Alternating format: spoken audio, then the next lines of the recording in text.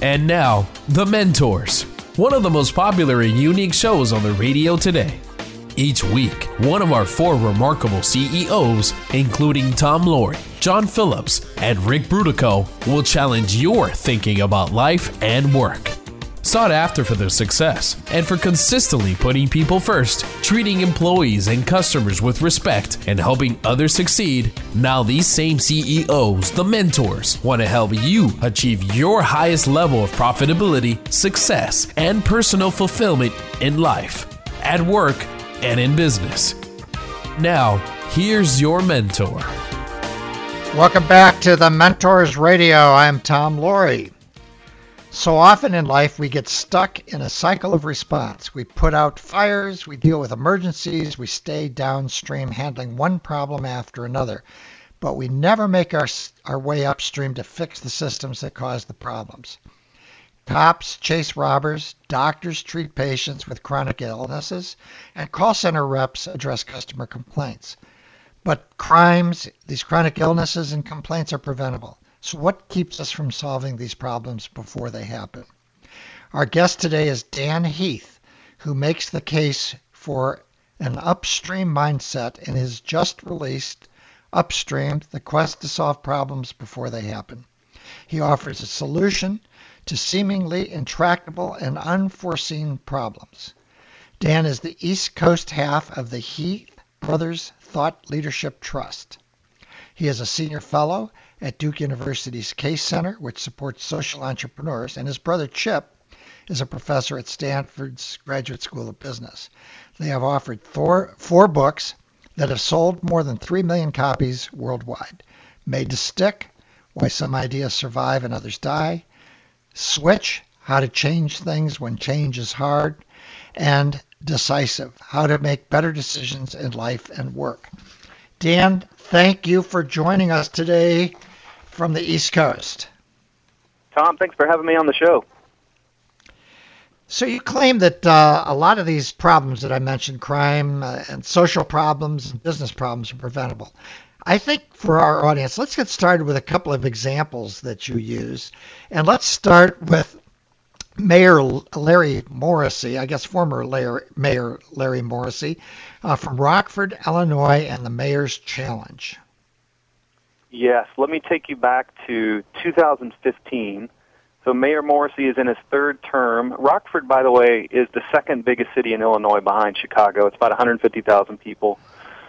Morrissey said when he had first started as mayor about 9 years prior, he had created a 10-year plan to eliminate homelessness. And he said in year 9 of the 10-year plan, they had made essentially no progress whatsoever. And so in early 2015, a colleague of his invited him to join something called the Mayor's Challenge, which was a federal initiative with the goal of ending veteran homelessness around the country. And Larry Morrissey's first reaction was basically an eye roll, because he'd been working on this, as I said, for 9 years to no seeming effect. He thought, what in the world is going to change this time? But he reluctantly agreed to go to some training that was offered by HUD, the Department of Housing and Urban Development, in early 2015. And 10 months after that training concluded, Rockford became the first city in the United States to eliminate the problem of veteran homelessness and chronic homelessness. And so the obvious question is, what in the world happened in those 10 months? So let me walk you through how the city managed to triumph in 10 months where it had failed for 9 years prior. The first change that they made was a mental one. I went up to Rockford and I talked to some of the leaders, including Jennifer Jager, who's the community services director and one of the architects of this work. And she said the first thing they had to do, and she called it a I believe in fairies moment. And what she's talking about is they shifted their lens from combating homelessness or trying to reduce the harm of homelessness to one of eliminating it altogether. And she said when they made that shift and when they really believed it, they had to rewire all of their approaches to the problem. So, for instance, one of the things that complicates working on homelessness or other complicated social problems is that the ownership tends to be divided up among many different people. So if you think about who's got a stake in homelessness? Well, homeless shelters, social service agencies, the VA, the health system, the police, the fire department, on and on and on, right? But no one in that list of constituents actually owns eliminating homelessness. There's just some kind of amorphous boundaries between their work. And so for the first time, they got all these people together in the same room on a regular basis, once or twice a month, to work on homelessness. So that was part one, is they brought together all the people who owned pieces of the puzzle. And then the second part that I think was actually even more profound was they completely changed the way that they worked on homelessness.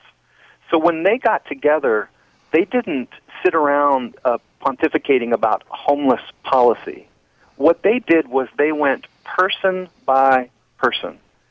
So what I mean is, in the old days, cities used to take an annual census of the homeless population. One day in March, they would go around, count all the homeless people around, and then that was the one data point they collected for an entire year.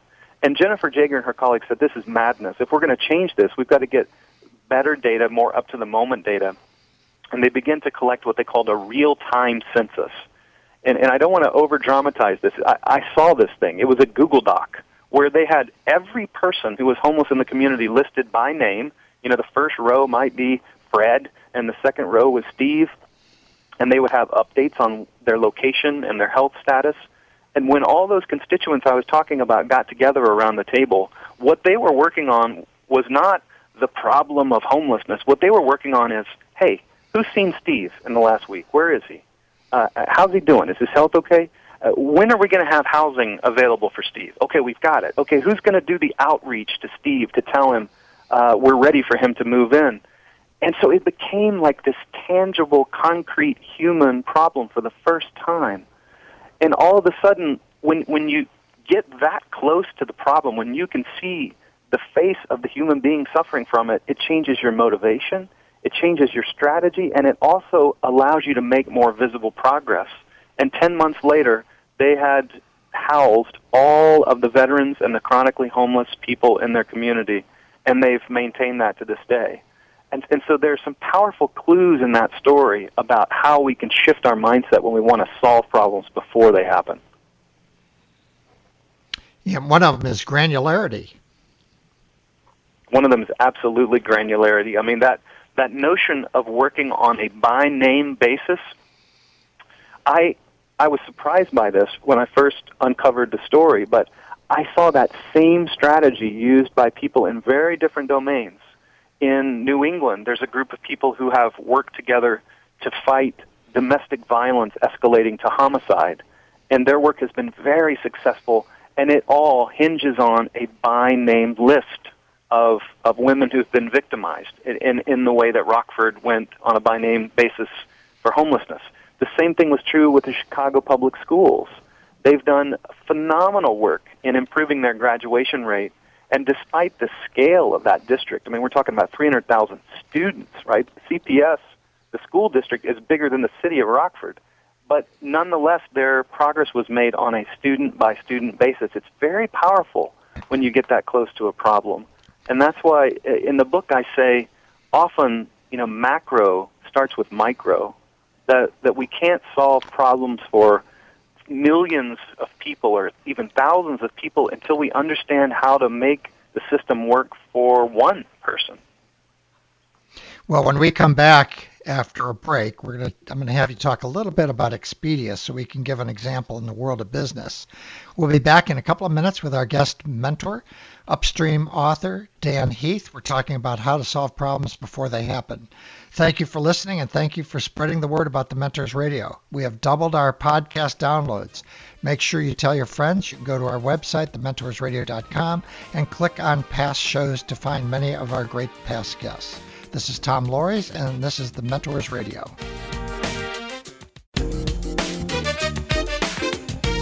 And now, back to the Mentors, where remarkable CEOs challenge your thinking about life and business.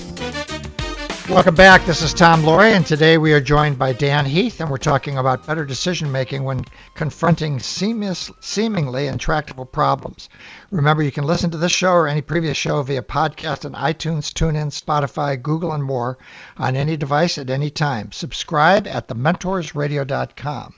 So, Dan, we were talking about some cases that upstream thinking really help solve some problems. Would you tell us a little bit about the Expedia story so we can have a business example? Yes, this is one of my favorites. So back in 2012, there was a guy named Ryan O'Neill who worked at Expedia. And, of course, Expedia is the online travel site where you can book flights and hotels and what have you. He was looking through some data about their call center. You know, even though it's a website, if you have a problem with your reservation, you can call a 1-800 number for help. And he found a statistic that just made his jaw drop. And it was that for every 100 transactions that were booked on the website, 58 of the 100 people called the call center for some kind of support. So, which would seem to pretty much nullify the point of having a self-service online website if you've eventually got to pick up the phone to talk to somebody.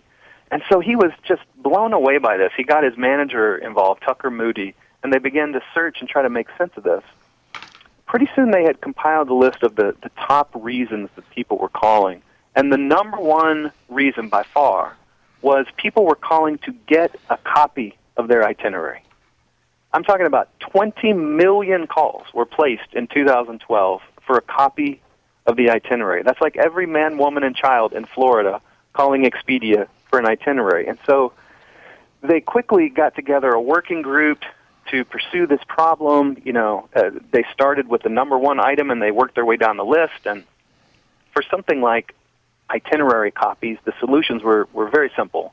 A lot of times what was happening is the itineraries were getting caught in spam folders, and so they changed the way they sent emails to avoid that. And they added a self-service option online, and they added an option to the IVR, press 2 if you're calling for a copy of your itinerary.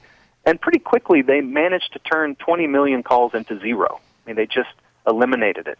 So as a technical problem, this was not that interesting. But what interests me and what I find fascinating is how this happened in the first place. Like, how could you get to 20 million calls before this is on your radar? Like, you would think that there would be an alarm bell ringing by the time you got to your third millionth call for an itinerary. And I think that the reason it happened is something that virtually all organizations suffer from. And it has to do with the way we divide organizations into silos. So if you look at the teams at Expedia, there's a marketing team whose job it is to get people to the Expedia website instead of going to Kayak or Google or somewhere else. And then there's a team that works on the website itself, and they try to make the experience so fluid and so smooth that you are funneled down to a transaction. And then there's an IT team that keeps all the plumbing working and maximizes the uptime on the site. And then finally there's the call center people, and they're measured by how quickly they can get you off the phone and how happy you are when you get off. And all those goals make sense at a micro level. But when you ask the question, whose job in that system is it to make sure that customers don't need to call for support, the answer is nobody. It's none of those people's jobs. And in fact, it's worse than that. No one in that whole system would even benefit if the number of calls plunged. No one would get a bonus. No one would be rewarded. It's simply outside their scope of action within their silos. And so this is a classic example of where, in some ways, it's easier to organize for downstream response. That when you call up the call center, you can talk to that one customer support rep, and they can be managed. And a manager can be watching their times and say, Dan, you took a little bit too long on that phone call. We need to whittle down that time. And over time, you can go from a 3-minute average call to a 2.5-minute average call to a 2.25 average call. And that's the way most of corporate America is run. But what's lost in that system is you spend so much time managing the downstream response that you forget, hey, we're managing a problem that we could have prevented altogether. And as soon as Expedia made that shift toward upstream thinking, they managed to make a $100 million problem 20 million calls times $5 a piece just vanish virtually overnight. So you've talked about the problem, or several problems, and it reminds me of a quote attributed to Einstein, which is, if I were given an hour in which to do a problem upon which my life depended, I would spend 40 minutes studying it, 15 minutes reviewing it, and 5 minutes solving it.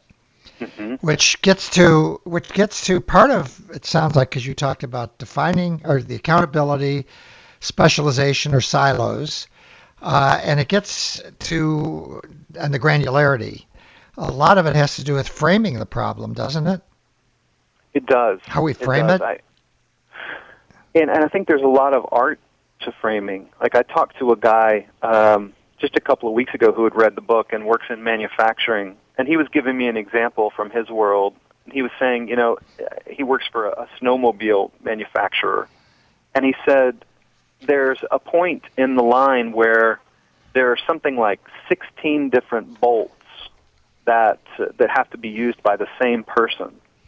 And so if you want to set up a good ergonomic interface for that person, what do? You create 16 different buckets that are all in arm's reach, and then for quality's sake, you try to make sure they don't get two bolts confused that look the same, and so maybe you color code them, or maybe you put them in very different locations so they can't mistake one for the other. And this guy that I was talking to was saying, you can get it in your head that efficiency is the end game, and you start thinking about all these tweaks you could make to make the 16-bolt processor faster. But he said the real magic is when you think, hey, wait a second, why are we using 16 different kinds of bolts? Why don't we design this thing to use 2 kinds of bolts or 1 kind of bolt? And the magic is upstream in the design process, and sometimes we get so embedded in this kind of quest for mindless efficiency that we forget the bigger issues that are at stake. So in the, I think it was 1990s, Six Sigma became very popular. Mm-hmm. I became a believer that Six Sigma is great if you're making a commodity, but if it actually it made things more rigid in terms of thinking outside the box. Would you agree with that? I mean, are you familiar with Six Sigma? It's a quality control approach. Yeah, I think I spoke to a lot of people who were acolytes of Six Sigma and Lean and some other kind of quality movements, and I think probably 90% of the spirit of what they do is compatible with the spirit of this book I've written, Upstream, in the sense of trying to think systemically about problems and trying to get the right people involved. I think probably that remaining 10% is what you isolated, which is sometimes there can be a rigidity to the approaches that can be kind of what's the expression, penny wise and pound foolish. It's like you can solve a problem at the wrong level, and you might be efficient at level 5, but the right point of intervention in the system was at level 1. Well, let's come back to that topic when we return. We have a quick commercial break, and we'll return with Dan Heath, the author of Upstream. We're talking about how to solve problems before they happen. Remember, you can take the Mentors Radio Show with you anywhere by subscribing to our podcast at thementorsradio.com. This is Tom Laurie, and this is the Mentors Radio Show.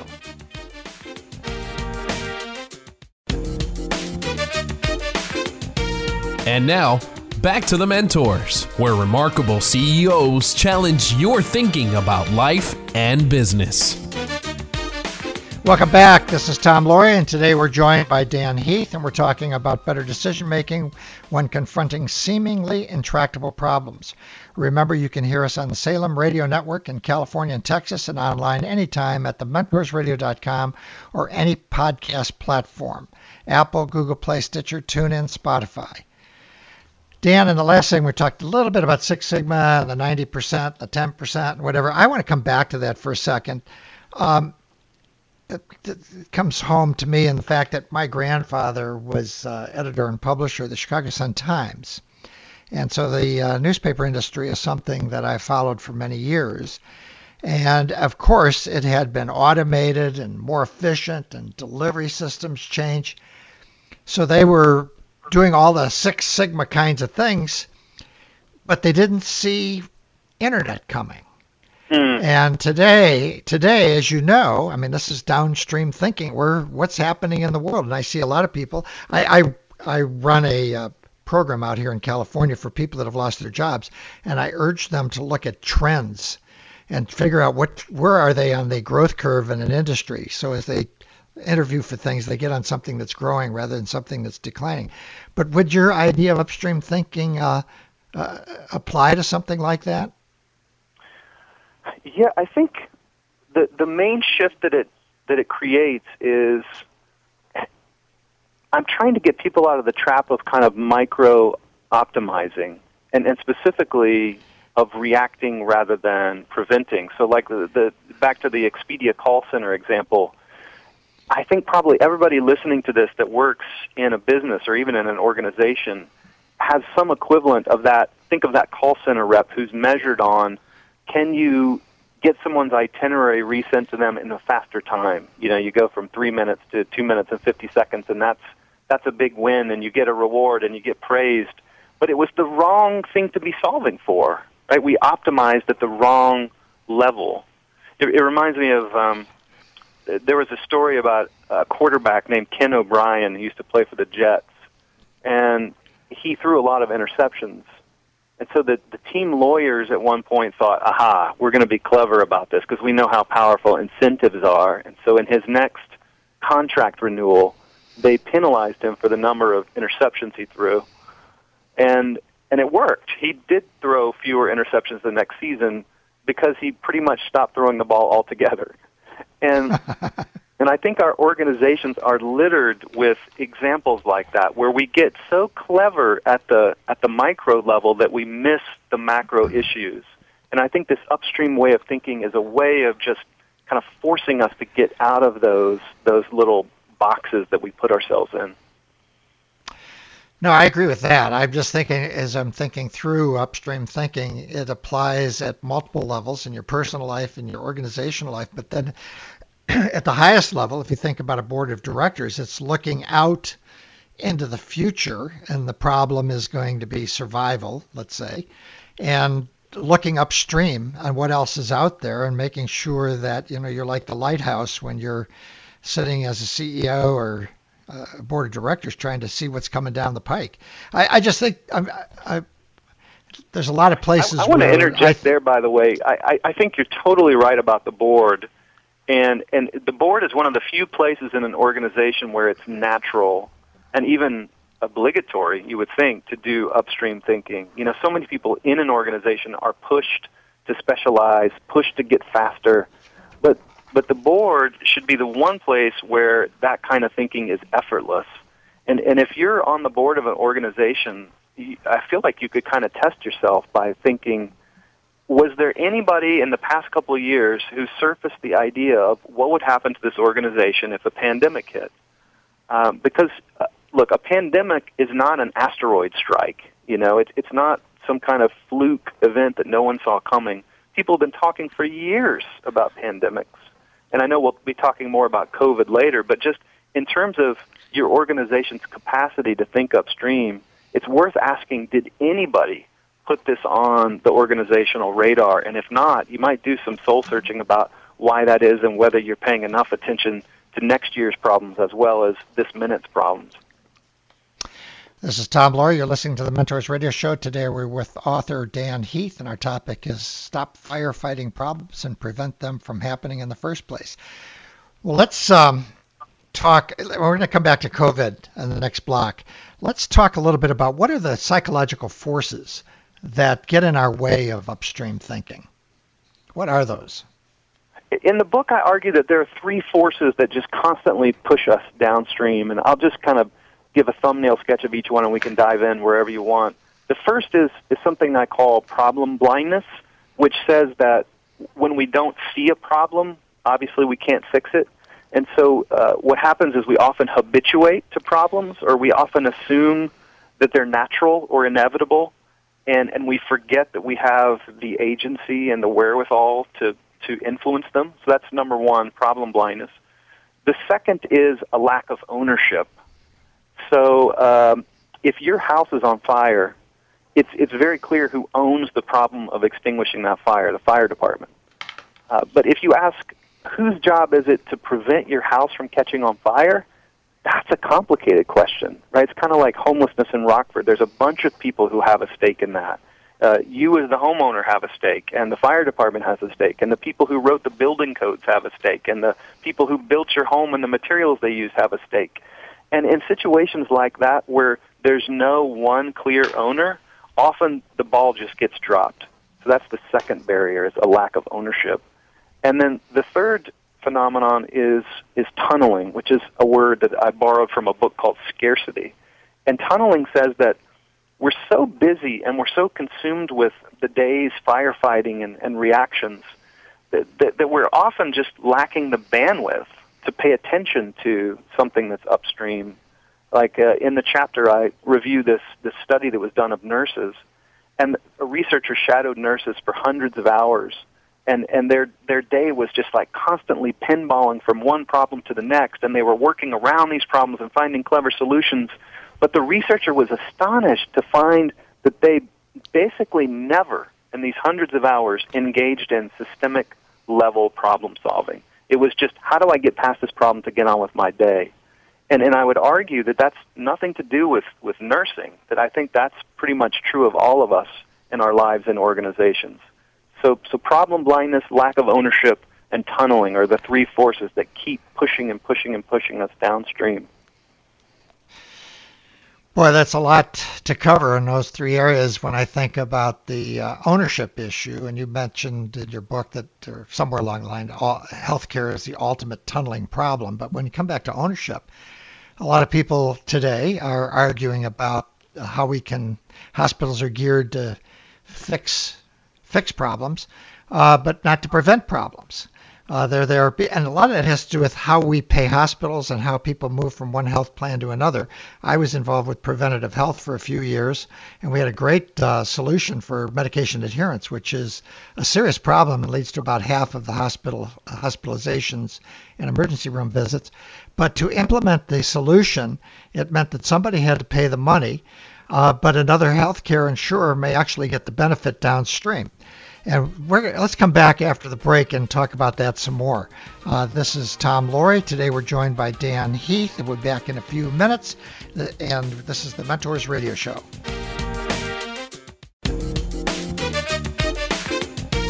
And now, back to the Mentors, where remarkable CEOs challenge your thinking about life and business. Welcome back. This is Tom Laurie, and today we're joined by Dan Heath, and we're talking about better decision making when confronting seemingly intractable problems. Our website is mentorsradio.com. Dan, we were talking a little bit about healthcare and my experience and the problem of preventative medicine. And you've said that it's the ultimate tunneling problem. We presently have, going through this COVID crisis, a couple of things. I want you to talk a little bit about COVID and what you're seeing and what you've been thinking about. And also, one of the problems that's really on my mind these days is what you call the chicken problem. And, it's amazing because we are showing that some of the things that we're doing as a nation are working, and now people are starting to get upset about what we did in the first place. And it's almost like Chicken Little, and it didn't happen the way everyone thought it was going to happen, although it could have been really worse, but a lot of people did things. And I'd like you to talk a little bit about this whole idea of upstream thinking, pandemics, the ripple effects, and the chicken problem. Yes. So I want to start with a quote from this woman I interviewed named Julie Pavlin, who worked on infectious disease for the Army for many years. And she said something that stuck with me, that in public health, if you do your job, they cut your budget because nobody's getting sick. Nothing bad has happened. And that, in a way, is the curse of upstream excellence, is that the dream is you don't save the day. Saving the day is really visible. The people who save the day are the heroes. But if you keep the day from needing to be saved, often you're invisible. And in fact, in Julie Pavlin's telling you may actually be punished by having your budget cut. And so that's the curse of upstream work is how do you prove that something did not happen? And so I even think about in recent years before COVID, we've had some trial runs with Ebola and MERS and SARS. And what happened in all three of those cases was there was a very rapid and effective response that essentially neutralized the issues. I mean, a lot of people were hurt, to be clear, but it could have been much, much worse. And I think the temptation is at that point to say, oh, well, that was no big deal. Why did we spend all that time in the media getting worried about that? And the reality is we avoided a major problem because of competent work. It reminds me of the Y2K incident, which, Yep.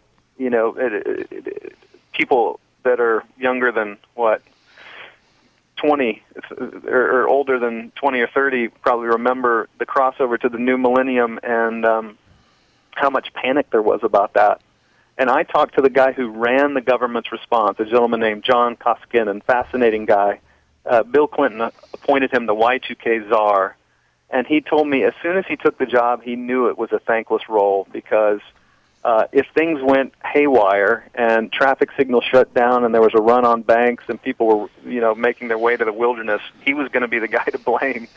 And if nothing happened, as was the case, they would all say, well, what was the big fuss about that?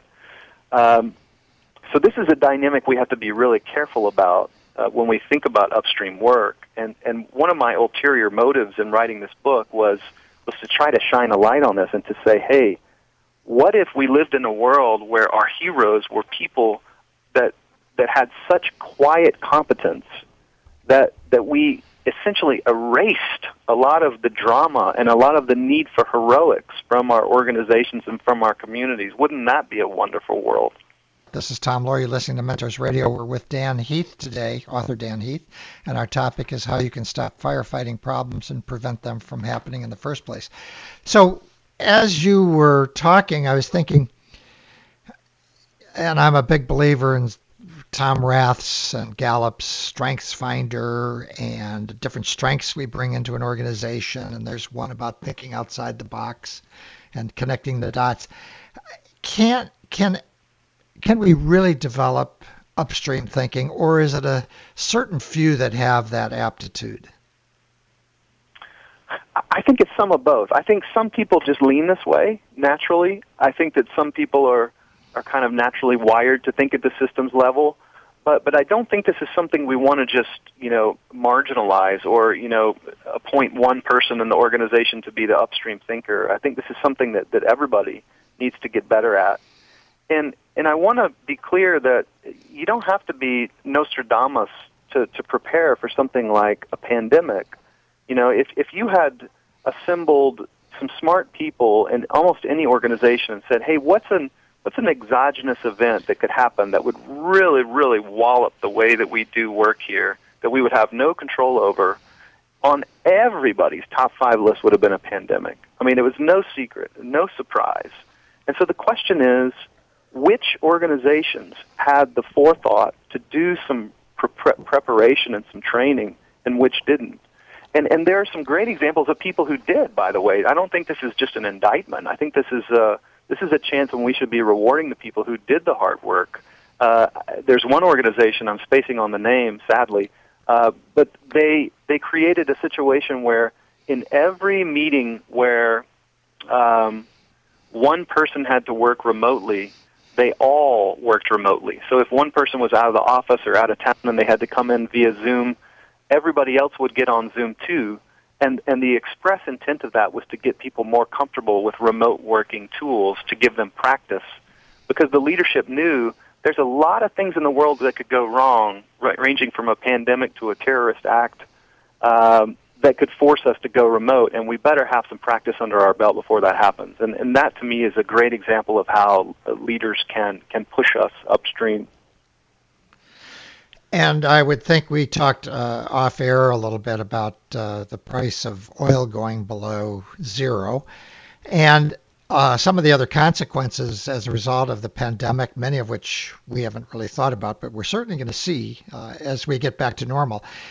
I would think for somebody to practice their upstream thinking to get better at it is to start thinking about and reading and understanding what those potential trends are and see if they can map them out in their own mind and then see if they actually happen just as a training exercise. I don't know if you suggest that that's something people could do. It seemed to me it'd be a way for people to develop those skills. I agree. And one thing I hope kind of sticks with the people listening to this right now is upstream as a direction, not a destination. So it's not like there's one place that's downstream and one place that's upstream. You can keep going upstream further and further as a way of extending your solution set. So like in the context of COVID, what I mean is you can have some solutions that prevent problems really close to when they happen, like to prevent healthcare workers from getting COVID from patients, you need to have adequate masks and respirators, which is of course, something we failed at totally. But that's very, very close to the incident. That's just maybe a half step upstream. And then to go further upstream, you need to have adequate surveillance systems around the world to tell you what's coming and from where. And public health experts have done a ton over the past few decades at improving our intelligence. Like the fact that we know what's happening in South Korea and Singapore and China is just a miraculous victory for information systems and surveillance systems that tell us what may be headed our way. And then to go even further upstream, one of the best ways to prevent a pandemic rather than just mitigate the harm of a pandemic is to start looking at that animal to human transmission. And, for instance, so many of the viruses come from populations of bats. And, bats aren't in every territory of the world. Like, this is a finite problem with potential solutions. And we may never completely eliminate animal to human transmission, but we could certainly mitigate it with the right strategies. And so that same process that I just talked through for COVID is something you could use for almost any problems. Like, what's the fix when you're really close to the problem? What's a little bit more distant? And what could actually eliminate the problem outright?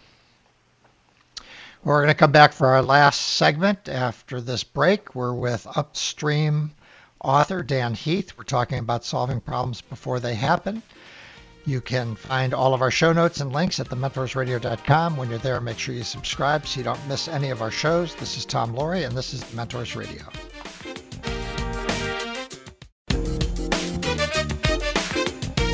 And now, back to The Mentors, where remarkable CEOs challenge your thinking about life and business. Welcome back. This is Tom Laurie, and today we are joined by Dan Heath, and we're talking about better decision making and getting away from firefighting and emergency problems. So as we close out the show, I'd like to spend more time learning more from you and your experience and what you've seen on things I can do and my listeners can do to develop, become better at upstream thinking. And I suspect you might have some tips and things and programs or something that you've seen people do to develop how to look at the upstream and solve problems before they happen. Yeah, let me call out two things that I think would apply in a lot of different situations. One is get suspicious about heroics. And what I mean is anytime you're seeing that people have to rush in to save the day again and again, ask yourself whether there might be something wrong with the system. So one example that comes to mind is that LinkedIn, LinkedIn has this expensive subscription that they sell employers who want to recruit people. And back in the olden days, which at LinkedIn is, 7 years ago or something, they used to have this philosophy that when it was renewal time for the subscription, maybe in month 11 of a 12-month cycle, they would pay real close attention to who hadn't been using it very much, and they would send in their best sales reps to, save the day and make sure that the client was going to renew for another year. And then at one point, a friend of mine, Dan Shapiro, said, what's the earliest that we can detect when people are likely not to renew? And it turned out they could detect as early as the third or fourth week of the subscription, basically right after people signed up, that they were likely not to renew. And so they dug into why that was, and they realized that at LinkedIn, the deal was you kind of got value from the subscription right away or not at all. And so Shapiro said, so why don't we get out of the business of saving the day and transfer all those resources to the first month and get a really great world-class onboarding program going so that people are set up for success from the beginning. And what that did was it basically eliminated the need for rescues in month 11. So get suspicious of heroics and the need for heroics. And then the second thing is, earlier we talked about tunneling, the trap of always just reacting to problems. And the escape from tunneling can be very simple. In health systems, for instance, they sometimes use what's called a safety huddle in the morning where they might meet for 20 minutes, nurses and doctors, and talk about problems they had the day prior, near misses where something bad almost happened or the wrong medication was almost given to a patient, and talk about how they could prevent that. And they look ahead to the day's work and some of its complexities, and they make plans for that. And that's a way to allow people to escape from the demands of the day, the urgent demands, and zoom out and think more about the system and do some upstream work. So those are two thoughts that may apply to your own organizations. Well, great. And we're going to run out of time, and I'm looking for one very quick answer. Of all the people you've met across your entire life, what is the attribute that you found that those who find the most joy in life have? Curiosity. I think that fire to understand things better, to improve, to learn, seems to really predispose people to meaning and to satisfaction. Great. Well, thank you very much. It's been a great conversation. I've really enjoyed digging in with you on upstream thinking. And that's it till next week. We've been talking. You're welcome. We've been talking about how you can stop firefighting problems with author Dan Heath. You can find a link to Dan's just-released Upside, The Quest to Solve Problems Before They Happen, on our website, which is at thementorsradio.com. You can learn more about this and other shows by going to our website, and when you're there, make it easy for yourself and subscribe to future shows. Remember, you can also listen to us online on any device at any time at thementorsradio.com or on any podcast platform, Apple, Google Play, Stitcher, TuneIn, Spotify. Join us next week at the same time for the next edition of The Mentors Radio. Until then, this is Tom Laurie signing off for today. Remember to be all that you can be and keep the candle lit for all who struggle in the darkness. It's been The Mentors, where remarkable CEOs challenge your thinking about life and business.